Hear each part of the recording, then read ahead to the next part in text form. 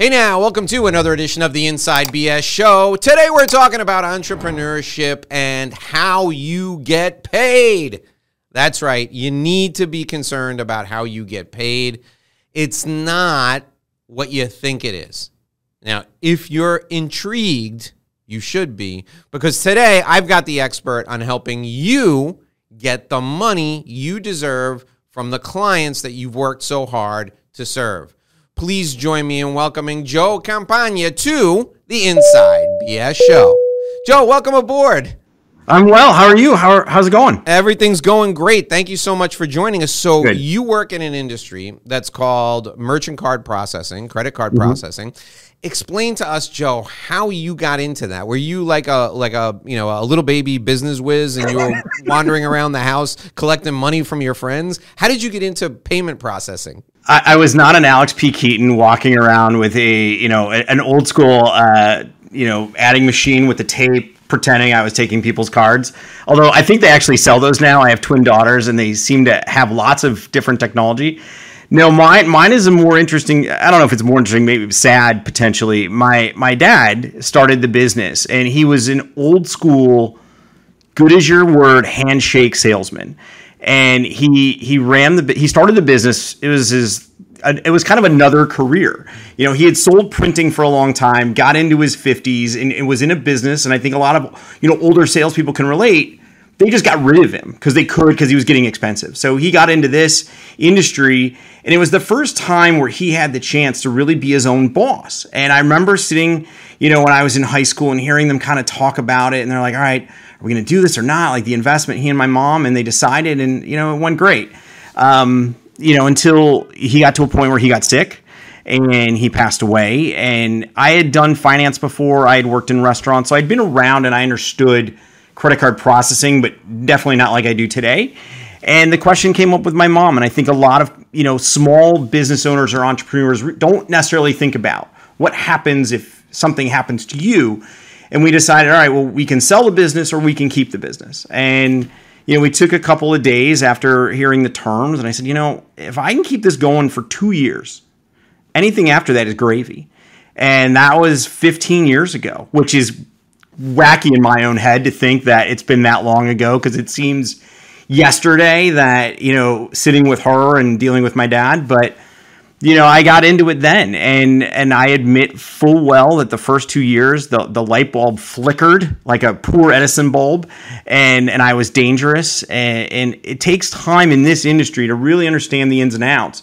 But I got thrown in feet first, trial by fire, however you want to say it. But I also, with that, live with the legacy of my dad, and kind of upholding his thing. I don't want to be the generation that screws it up or, has any sort of question about it. It's nothing I'd ever experienced in my previous business life. So it was weird for me to kind of have that now, where even though he's been gone 14, 15 years, he's still there every day in a certain way.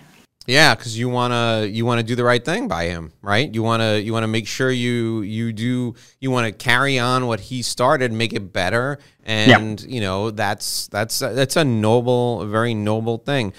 I have some experience with your business. I'll tell you a couple of really quick stories, because sure. I think people hear credit card processing and I don't think people understand that your business is not what people think it is. Your business is very much a relationship business. And here, I'll tell you the first story.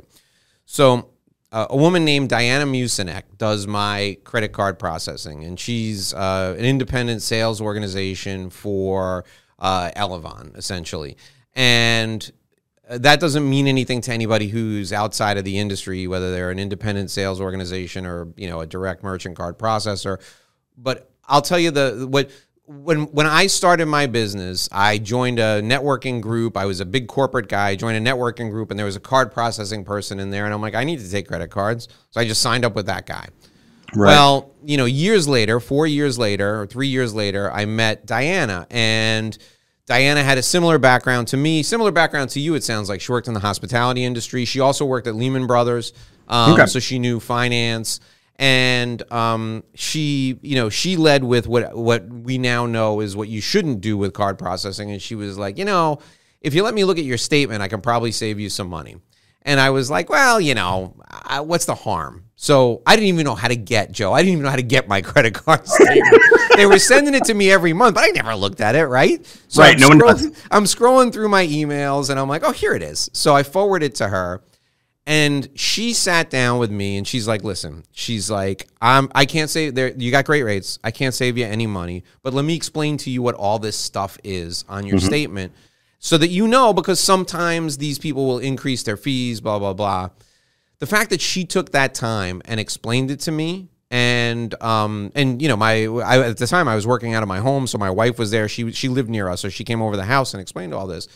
She left, and my wife was like, when was the last time you talked to the guy who's actually doing our card processing? I'm like, I haven't. I talked to him when I signed up. She's like, this woman just spent an hour and a half, had coffee with us, explained all these statements, and didn't even ask for our business because she couldn't save us any money. She's like, we need to work with her. Well, so Joe, I switched my card processing to Diana, and then in the recession, when the recession hit, we had some cash flow issues. Diana loaned us money from her own account to get through that rough spot in cash flow.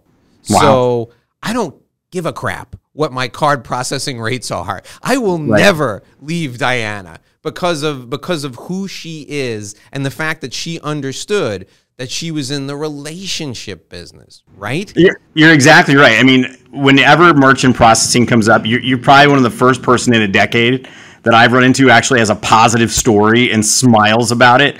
Most people shake their head and like, oh my God, and it's never a positive story. And I understand that, people don't view this as a relationship, whether they got into it as their first job or they're just job hopping, but I think for me I don't know, I guess I'm an entrepreneur, but for me, not only the history that I have getting into the business, but everything else I had before, I had vendors. And I always tell my entrepreneurs and my business owners, I'm like, you got into business to do what you do. You didn't get into it to do merchant services and hunt down a deposit. That's what I do, and my brain works that way. So, that's amazing. I'm so happy to hear that you have a great person and they took the time, because I do that as well, only because I know that my clients are going to get hit 1,000 ways to Sunday with, well, this could be free or this is the, and the grass is never greener. There's no such thing as a free lunch. And to take the time and explain it to them, one, they feel comfortable, and then, if something does come up, they know they can call me and we can go through that discussion. And I do with clients. Sometimes a couple times a year, we have the same discussion. They laugh, and then they go back to fixing bicycles or whatever they do. Yeah, the other thing that I think is amazing is she sat down and put us through like a little boot camp, again, for another hour and a half about the right way to process charges so that when you're just starting with a card processor, you don't get red flagged. The right way to make sure that you take care of your clients so that you don't have chargebacks. Like, I didn't even know what these things were. Right. The first guy I signed up with what's a chargeback? I had no. I mean, I knew what a chargeback was when I worked in a hotel, but I never imagined. I just thought to myself, if somebody has a problem with my service, they're going to call me and ask for a refund. They're not just going to call the credit card. Well, it turns out a lot of people are passive aggressive and they just call their credit cards. So, Diana helped us talk to our clients in a way where we said, listen, if anything comes up, I want you to call me first. I'll do everything I can to make it right, which is the right thing to do. But most entrepreneurs would be like, why even raise that issue? Well, that all of that stuff was valuable, and we were a very, very small client for her. She does a huge company, like I'm sure you do, huge companies, but she took the same time with us that she would take with a huge company.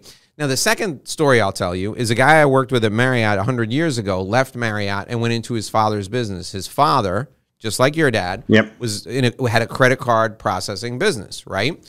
And so, or merchant card processing business. So this guy immediately calls me and he's like, I don't know the first thing about sales.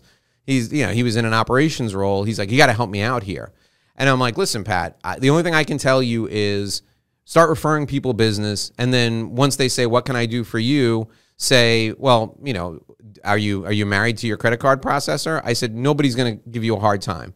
So he went out and he referred business to everybody he could think of, and 80% of them switched their card processing after he gave them one referral because they just didn't care. They were like, I don't know what I'm paying for card processing, but if you're going to give me referrals, it doesn't cost anything unless I make a charge. I'll go with you.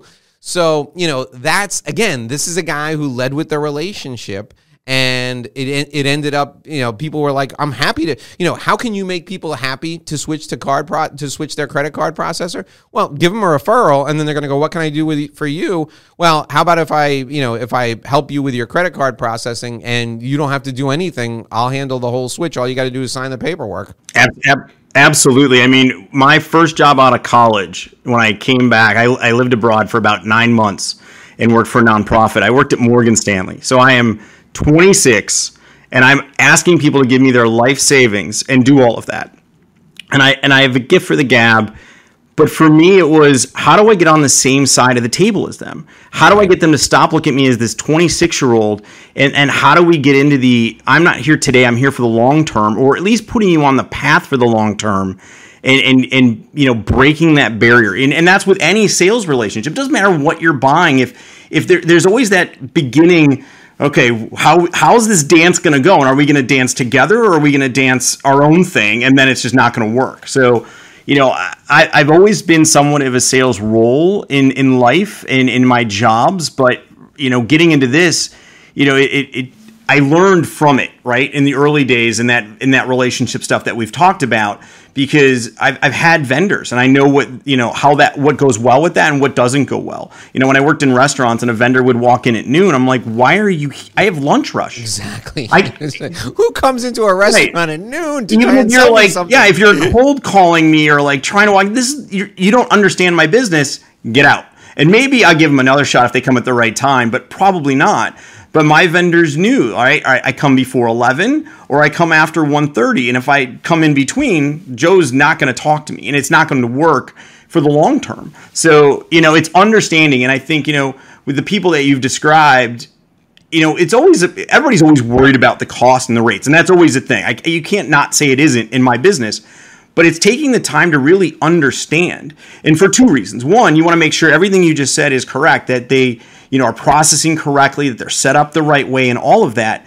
But let's say you don't need me in a year. But when you call me, I actually know everything that you do and why we did what we did. You're not calling an 800 number. You're not calling, someone who's maybe switched over. They didn't take the time. They're like, all right, well, how do you do it again? And why do we do it this way? No, I understand that you're doing this way. You're processing X, Y, and Z because of the way your specific processes work. I'm not trying to fit, a size 9 shoe on a 7 foot. That doesn't work. So it's taking the time to really understand the client so that when they do have an issue or a question, you can answer it a lot quicker. They can feel there's confidence there, and you can just get through, what their needs are, and they know that you haven't forgotten them or what they needed. And it's time once again for our Sandrowski Business Minute. And here with our Business Minute today is John Alfonsi. So, John, what type of valuation do I need to form a limited partnership? It's from a formation of a limited partnership or any kind of a partnership. If you're contributing assets, typically for all IRS purposes, the standard of value is fair market value. So you would want to determine the fair market value of whatever the assets that's being contributed, whether it be an interest in a business or particular business assets.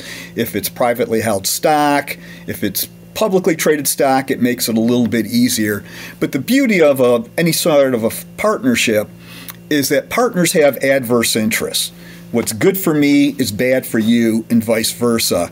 So a lot of times a formal valuation may not be necessary because the partners can otherwise agree what the value of those assets are, with the idea that, again, if partners have adverse interests, it's a third party or negotiated value that should be respected. Generally, the IRS will respect the valuations that are otherwise provided for in that LP agreement. But many times, if you can't agree, then you're going to need the help of a valuation professional to determine what is the value of that asset and determine what everybody is bringing to the table. All right, John. So if I need help, or if anyone listening needs help with a valuation, how can we reach you? You can reach us at our toll-free number, 866-717-1607, or directly contact us through our webpage or directly to me, JTA at Cendcel.com. That's CENDSEL.com. All right, that's our Cendrowski Business Minute for today. Remember, folks, Cendrowski Corporate Advisors, they are a CPA firm with a different perspective. All right, so now let's talk about you and what makes you, Joe Campagna, and what makes Grant Merchant Services different, right, from everybody else who does what you do. And anybody who's listening out there, anybody who's watching, you've gotten approached or somebody walked into your business or if you're a professional, somebody called you on the phone and said, I can save you a full point on your card processing, right? Joe, what makes you different? What makes you different than everybody else who does what you do? I think it goes back to a little bit of what I just said. So I don't come in with preconceived notions to a client, and it's really listening to them and understanding what their needs are when they process. And then also thinking about not only today, but where do they want to be in a year or 3 years? And are we setting up the account or their thoughts for that? Like today, you're not online, but when the pandemic hit, everybody needed to get online. So it's like, okay, well, we're already set up, we just flip a switch. There's no extra paperwork. So it's thinking about, all right, not only where are we today and where are we going? Or if you're already processing, what are the hiccups you're dealing with and why? Is that an internal process thing? Is that, something else? So it's figuring out that aspect of it. And then for me, I don't have like one product. I work with a number of processors. So I can go, okay, let me see now that I know what your needs are, what I have that will work, right? I don't just sell Nike shoes or I don't just sell Adidas shoes.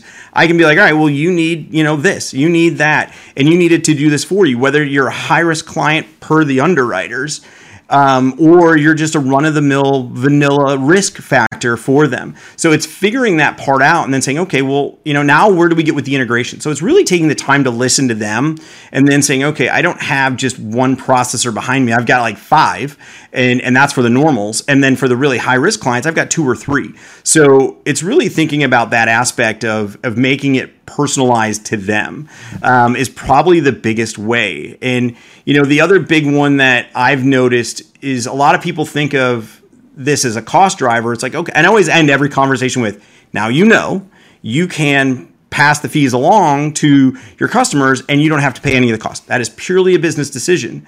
But if you do it, you should do it correctly per Visa, MasterCard rules so we don't run into any red flags now or in the future. Not everybody does that, but we want to make sure that if we do that and you do make that business decision, it's done correctly.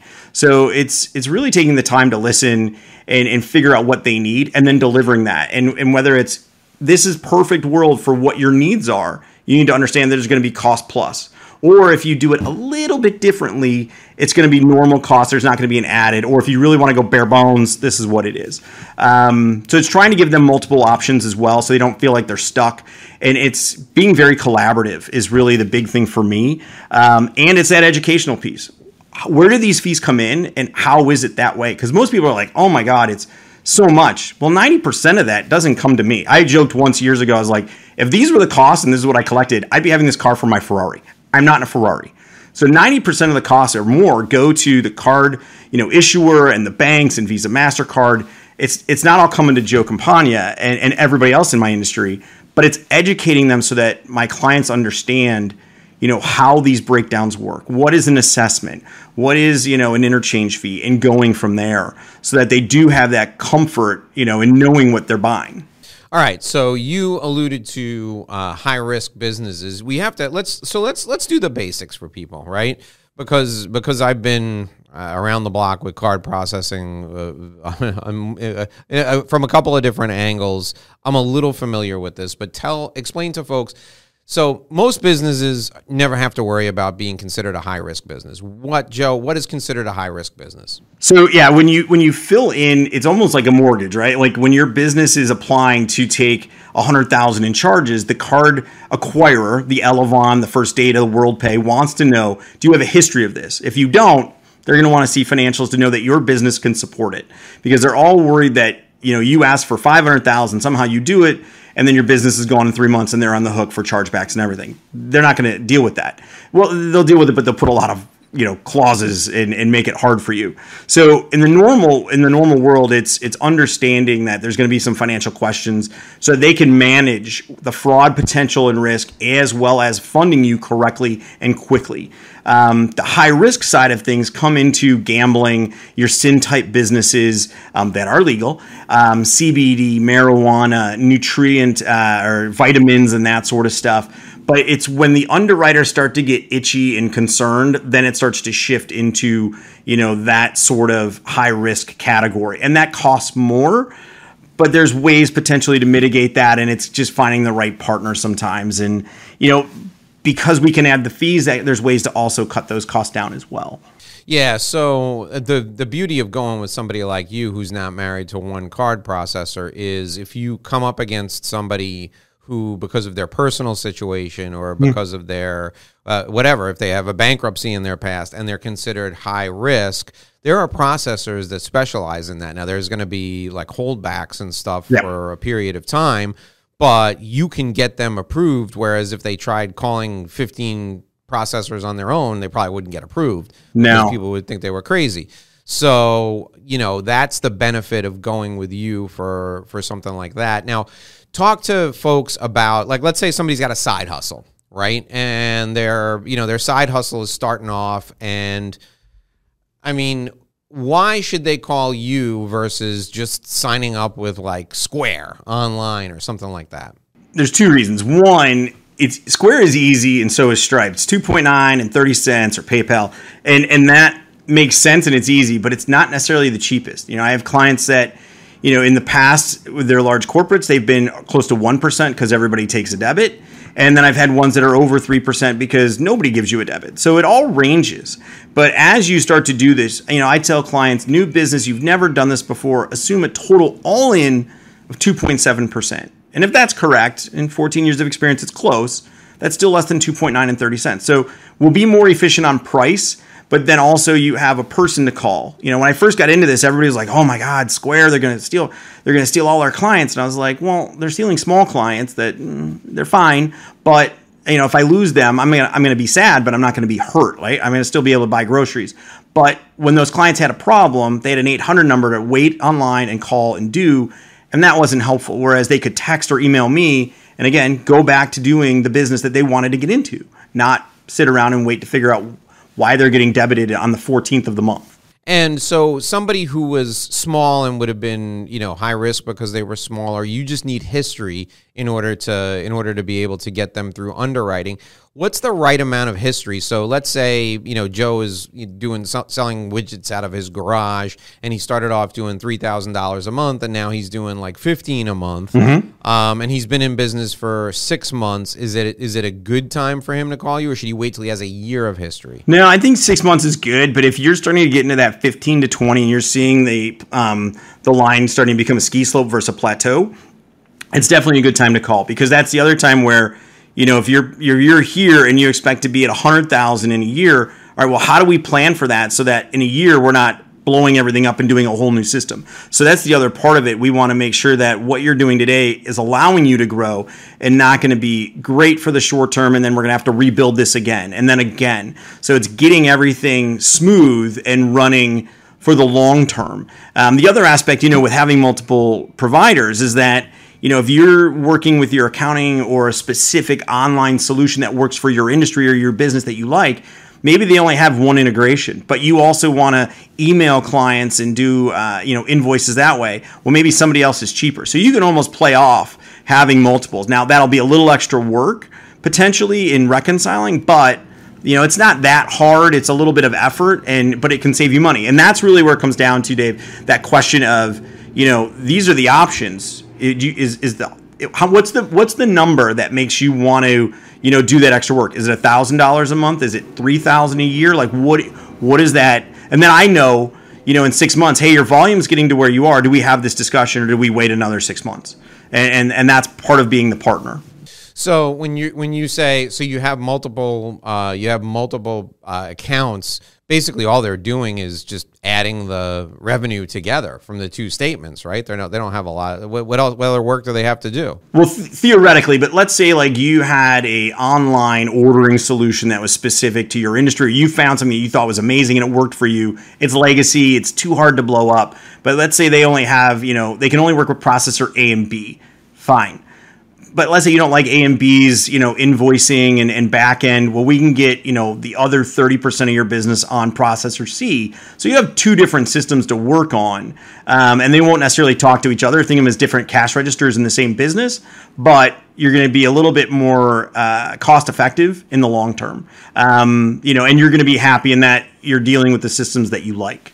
Well, and there's absolutely no harm in having a backup processor. No, and for my really large clients that do web-based stuff, we have that because that's the last thing they need is to have something happen around the holidays or a specific period when they're busy to be out of pocket for an hour or 2 hours. If that happens, we quickly, quick-ish, within 10, 15 minutes can flip a switch. They're back on the backup processor and they're flowing and there's no issues. There's lots of different ways to play that. But yeah, having a redundant solution is important. Very rarely does anybody down for more than an hour or two, knock on wood. But, having that in play is something you should do. Now, explain the difference between the actual card processor. So the three entities, right? There's the gateway, there's the card processor, and then there's the bank. Help people understand very simply, Joe. We don't need a master's course in this. What is a gateway? What is a card processor? And everybody knows what a bank is. Right. So if I build my site, I need something to directly link me to the company that says yes, no, there's money when customer puts in a card.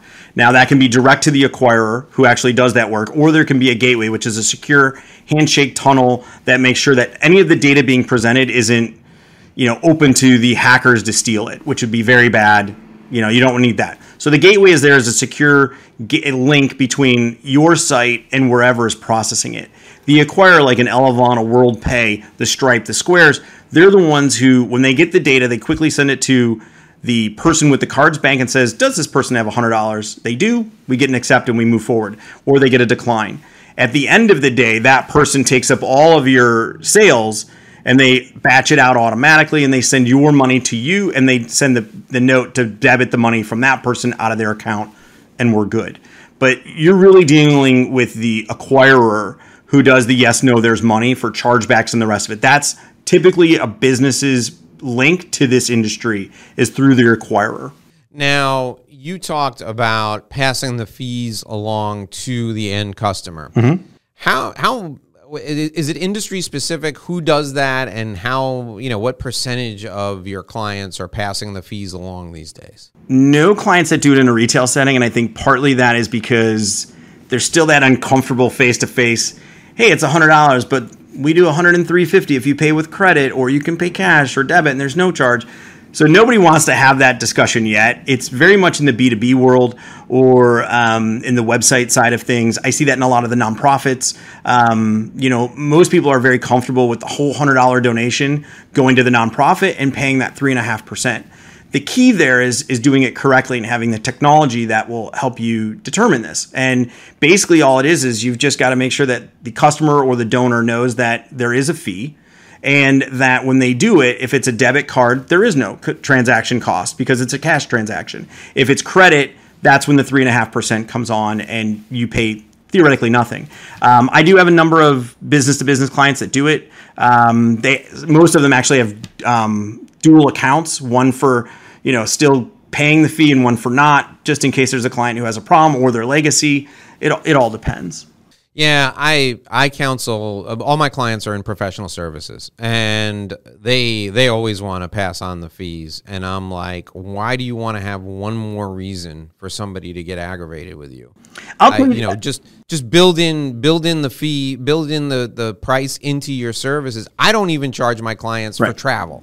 Because I know if I got to go somewhere to service a client, I'll build that into the fee I'm going to charge them up front.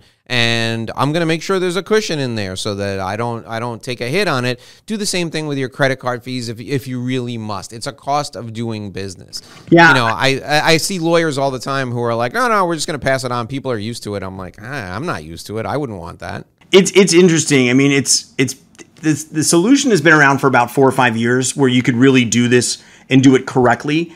It's gaining more steam, but it's not widely accepted. It's definitely something, like I said, the nonprofits do. 3.5% is the right number. The ones that do 5 or 6%, that's driven by their donor program, and it makes me upset because it's wrong. But, there's no right or wrong, and no one's gone out of business. No one's lost business, at least any of my clients from this. So it's interesting. Everybody's worried about it. I'm like, it's just that conversation you don't need to have, right? Why would you? What does it say about your brand that you're not willing to pay 3 cents on every, dollar for credit card processing? I mean, you shouldn't be in business if you're not willing to suck it up. That's just my take. I don't disagree. I think it depends. Are you going to bake it in or are you going to not? There's the people who are like, but if you pay cash, then there's a discount. Then we get into a whole other mental gymnastics. Yeah, you're not a gas station. You're a lawyer. That's what I tell them all the time. You're not a gas station. You're a lawyer. You do a lot of relationship based work with your clients. What are you teaching them? What do they need to know? Is it about compliance so that there is all your systems are encrypted so that there's no breaches or anything like that. Do you do education with your clients where you're like, never ever write a credit card number on a piece of paper? Like what do you teach your clients? So that's definitely the list of credit card numbers that you have in the locked file cabinet. Let's get it into the system and let's shred that document. And there's ways to do that. It will cost you 2 cents whenever you seem to need that card. So that's definitely one. It's really educating them on their costs and where that comes in. The security stuff, it's usually a reminder. It's once a year they get an email, or quarterly if they're getting scanned. They're like, what are we doing with this again? I'm like, it's like car insurance. You have to renew it every year. I know you've never been in an accident, but they just need to know that this is a thing and we need to be compliant. So I work with a lot of the clients on that. If there's new stuff that's coming up, Visa, MasterCard changes their rules twice a year, and those that are, going to get hit, I let them know. But all my clients know that twice a year something might change and they should be prepared for it. If technology changes and they need to get new terminals, or if there's a security update, it's really just being involved, but not being, a nuisance where it's, hey, what about this? People have enough coming at them. It's just being that partner like we've talked about. But security is a big one. I try to make them aware of, potential issues with fees if they're coming along, what we should do to mitigate that, if there's anything we can do. Just that pretty much those two things. All right. So now let's talk a little bit about business and your business. Who's the ideal client for you? I mean, I would imagine like cosmetic surgeons would be great clients for you, or lawyers who deal with consumers who get paid using credit cards. Who's the ideal client for you as a merchant card processing company? Yeah, I like the business to business clients. They understand, that there's a cost to doing business, and they're comfortable with whatever that is. And they also want a solution that will work and be there. And then if there is a person that, they can deal with that. So the professional service is a huge one. Accountants, especially during tax time, they can email out an invoice and know that, hopefully by April 17th or 20th or 25th, people are emailing them back in, getting paid. I have a lot of clients who are lawyers. I have a lot of clients who do, recurring sales. If they have stuff every month, that's a big part of it. For me, I've never focused on one industry. So I have clients that are as unique as selling fireworks as well as, recurring ad installments for magazines. And I appreciate that because being able to help a lot of different clients keeps me nimble mentally to help everybody. And what might help one will definitely come up and help another. Or if they think about it, we can quickly get an idea of maybe what a solution could be, and where that would work. And how do you get the bulk of your business, Joe? How do you generate new leads for your company? It's a lot of referrals. I mean, it's purely that. I do some web marketing, and that helps a little, but it's referral based. Everybody wants to know that somebody's person or guy or woman is going to be as helpful to them as they are for you. And a lot of it's referral based. Networking, obviously, through the groups and that sort of stuff. But referrals is a big one. And I think that's with any business, when you're getting into something like this. And what is the big event that causes someone to go look for you if they're already processing credit cards? Let's say that they're not. Let's set aside the PayPal people, right? What's the big event where they go, man, I got to find somebody else? This is just like my wife and I have a situation now with one of our banking relationships for the business where she was just telling me the other day that she went into the bank and had a terrible experience, and that's like the last straw. And we're like, oh, I can't believe we got to do this. We got to find, after all these years, we got to find a new banking relationship. What's that moment like? What is the biggest thing where somebody goes, I got to find somebody else to do this. I just can't deal with these people anymore. So I'm going to give you two, even though you want one. I think it's that person. Oh, I'll take two. No, two is better. That's good. So I have a question and I can't ever get a response. No one is ever going to answer me. I got to call the 800 number. When I call, it tells me I'm on hold for an hour. I'm not doing that.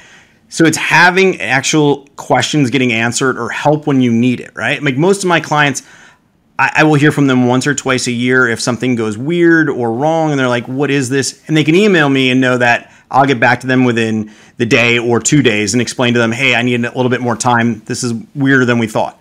But it's needing someone or some information and not getting it in a timely manner that is for you. The other one is, and we joked about this earlier, I finally saw my statement. What are all these fees all of a sudden, and why does this feel more than it should be? Whether it is or not from the beginning, it's hard to debate because we always forget, or we remember 1 or 2 fees, but now there's 10. What is all this? So when somebody looks at their statement and is like, what is happening? And then again, they try and get the answer and they don't, but they call around and they go, who are you using? Does it seem reasonable? And maybe it is, like you said with Diane earlier, it's that gut check to go, hey, you know what? Your fees aren't terrible, but if you don't have someone to answer your questions, who is that? But I think it's either these costs seem odd or more than they should be, or I can't seem to get anyone on the phone to help me, and that's driving me insane. So we're speaking with Joe Campagna. If you want to reach out to him, you can call him at 847-292-0609, 847-292-0609. Joe, there's somebody out there right now that's like starting a business in their garage or in their living room. Is that person too small to work with you? No, I've been in this business long enough, and I don't try to discount anyone of any size. I'm happy to have the conversation, at least get them on the right road. And if I am not that person today, maybe I will be in a year. And at least they'll start it off correctly, and they won't have that point where they do need someone because their numbers are just too small, or it's just not the right time to get things set up, so they're not having to do things over and over again. So I'm happy to talk to anyone at any time because that's part of that referral process, right? Like to take the time like your person did to actually sit with you and walk you through it is invaluable. And my industry is a hard enough nut as it is with integrity and respectability. I'd like to not be a part of that. So I'm happy to talk to whomever and at least get them some guidance on where they should start and then at what point they should talk to me or someone like me.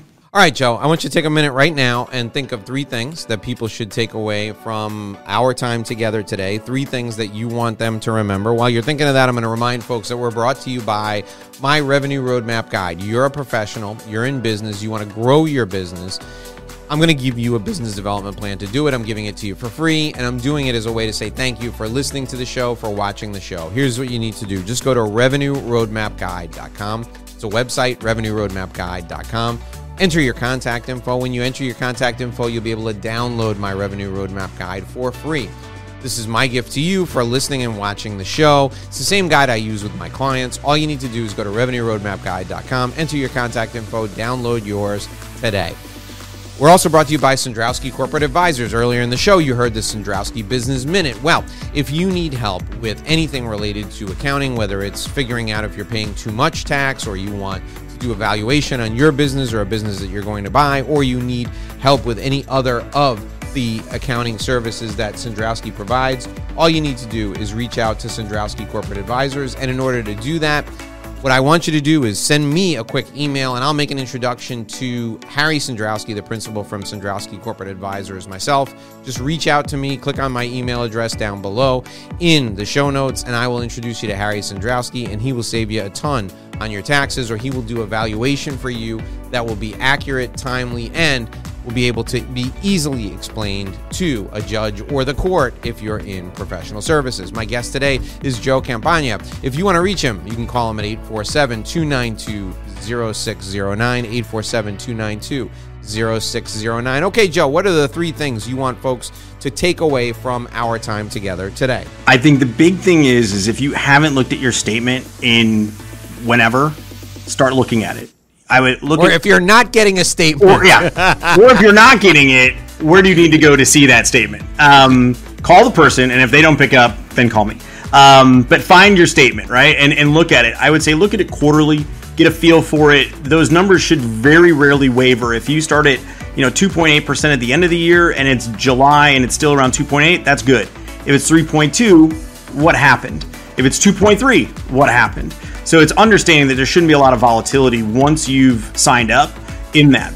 But look at it quarterly. I'm not expecting you to look at it every month, but at least quarterly, worst case, twice a year. That's the big thing. The other part is really find that partner. Think about where does your business want to be in the next 2 or 3 years? And is your processing or collections of revenue working for you today? And will it work for you in 2 or 3 years? With your growth or with how people are taking money and bringing money in, if you're at 90 days receivable, how do we get that to 60 or 30? So finding that partner to help you speed it up, but also get you to where you need to be, not only today, but in the future. The last thing I think, when it comes to all of this is just find a solution that is completely transparent. There should be nothing that somebody can't answer on a statement or somebody can't answer on the phone. If it's not transparent, it doesn't make sense. Take that with a huge grain of salt, but it should be very transparent and very easy. As you know, Dave, when you talked to Diana, it made sense, right? After 10 minutes of her explaining it, you're like, okay, I know where my fees go and I know how it works. So if you can find someone to do that, then it makes it easier. And it also makes it easier when you do get bombarded from 5 to 10 other people to be like, I'm good. I can delete these. I don't have to respond to them. I don't have to show any sort of life. And they will definitely leave me alone eventually. But I would say, look at your statements quarterly. Think about where you are today and where you want to go in the future. And make sure it's all very transparent on how things are working for you. Wonderful advice, Joe. Thank you so much. Folks, if you want to reach out to Joe, you can do so by calling 847-292-0609, 847-292-0609. Joe Campagna, thank you so much for joining us today on the Inside BS Show. Thank you, Dave. It was a pleasure. It was great to talk to you. Alrighty, folks, that'll do it for this edition of the Inside BS Show. My name is Dave Lorenzo. I'm here every day with a great new interview for you. Until tomorrow, here's hoping you make a great living and live a great life.